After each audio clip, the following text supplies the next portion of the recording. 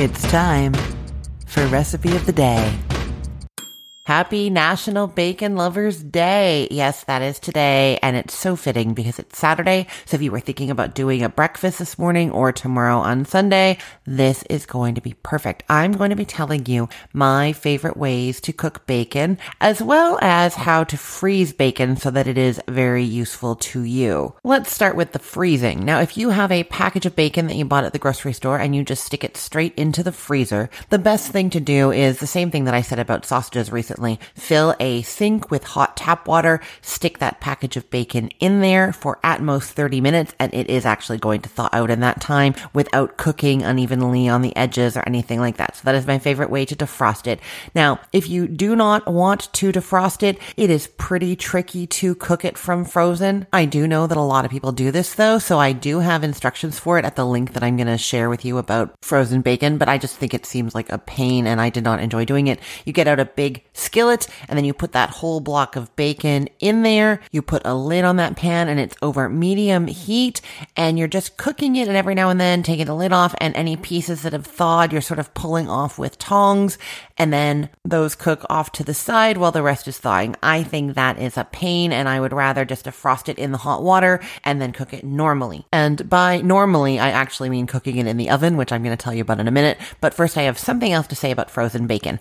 I do stick a whole block of bacon into the freezer sometimes, but then I don't try and cook it from frozen straight or even defrost it at all. This is a tip that I learned from my mom, Phyllis Pittman. She is brilliant. You put that block of bacon in there to have as a handy way to get little bits of bacon for cooking with, because you can take that whole block out, put it on a cutting board, and with a sharp knife, cut down through it, and you're going to get like little chunks of bacon, little lardons, because you're cutting not along the strips, you're cutting against the strips. So you get these little like bacon bits. And so whenever you want just a little bit of bacon, you can just go into the freezer, pull out that block, and get those bits of bacon. No effort required, because you didn't have to package it differently. You didn't have to do anything. You just have your little lardons of bacon in the freezer ready for you whenever you want, because you're just going to trim them off as you need. The other thing that you can do, and I learned this from America's Test Kitchen, is when you bring the bacon home from the grocery store, before freezing it, you take each strip and kind of roll it into like a little rosette kind of thing, and then you put those into a Ziploc bag, like one layer of these little rolled bits of bacon, and then when you need a few slices of bacon, you can just pull out a few of them because they're not all frozen together,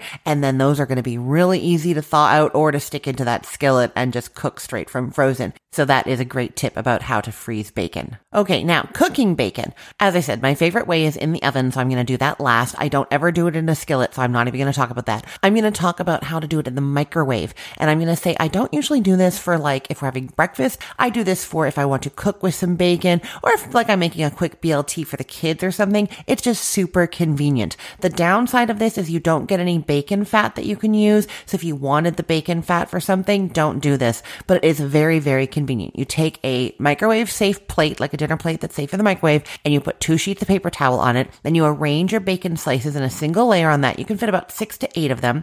Then you top it with another sheet of paper towel. That last sheet on top is important because that's what's going to stop the grease from spattering all over your microwave and making a mess. If you do end up with a mess in your microwave from cooking bacon or from cooking anything, my favorite tip is to get a mug that's safe to go in the microwave, or a measuring cup, and you fill it with water, and then you microwave it for a couple minutes. You want it to get good and boiling in there. It's going to put steam all over the inside of the microwave, and you just leave that for a while, and then it's very easy to wipe out the inside. So that is a great thing to know, but you're not going to have that problem because you're going to put that sheet of paper towel on top of the bacon, and then the plate with the bacon and the paper towel goes in there for 1 minute at a time until the bacon starts to darken in places. Once it's starting to darken in places, then you're going 30 seconds at a time. I will say that I sometimes will take some tongs and move the pieces around because they're cooking unevenly, so that works too. Sometimes some cook before others, so then I transfer those to a plate outside of the microwave and just keep cooking the ones that are in there. But it really doesn't take very long, and it's very hands-off. Like you're opening and closing the microwave, but you're not dealing with grease spattering everywhere. It's really, really simple. Okay, last, bacon in the oven, and this gets crispy, and it is not a lot of effort. I've seen other people do things that are a little bit more complicated. This is very, very, very easy.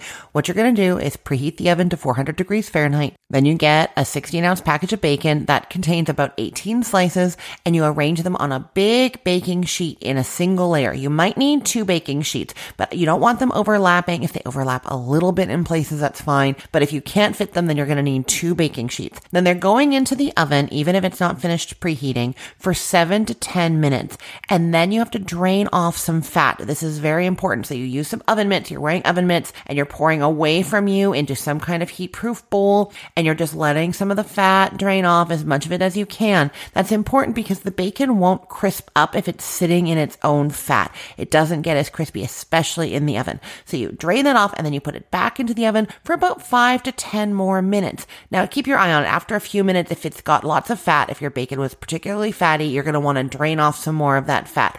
I don't usually need to, but it's about 5 to 10 more minutes and then the bacon will be crispy. You use some tongs to transfer it to a plate lined with paper towel. Now, if your bacon did stick, I find the best thing to do is to take like a metal spatula, like a lifter, and just get under it. That doesn't usually happen to me, but when I had a new pan and I was worried about it, I sprayed the pan with some cooking spray before starting, and that did do the trick. I know it doesn't make a lot of sense because the bacon's going to have a lot of grease coming out of it, but that grease is coming from the bacon and the bacon can stick before the grease starts, and so the cooking spray will help. Now, I know that you've probably seen, and I have seen, that people use a rack on their baking sheet and put the bacon on the rack instead.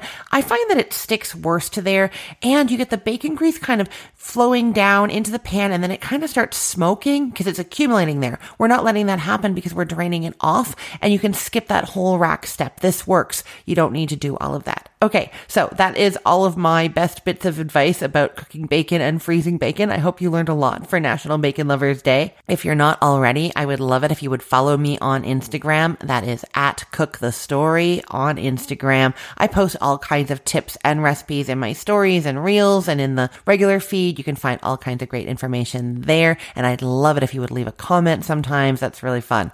Okay, I will put the links to all of these things in the show notes, or you can head to cookthestory.com/ROTD. And from there, you can get to the oven cooked bacon recipe, which is, I think, the best thing ever.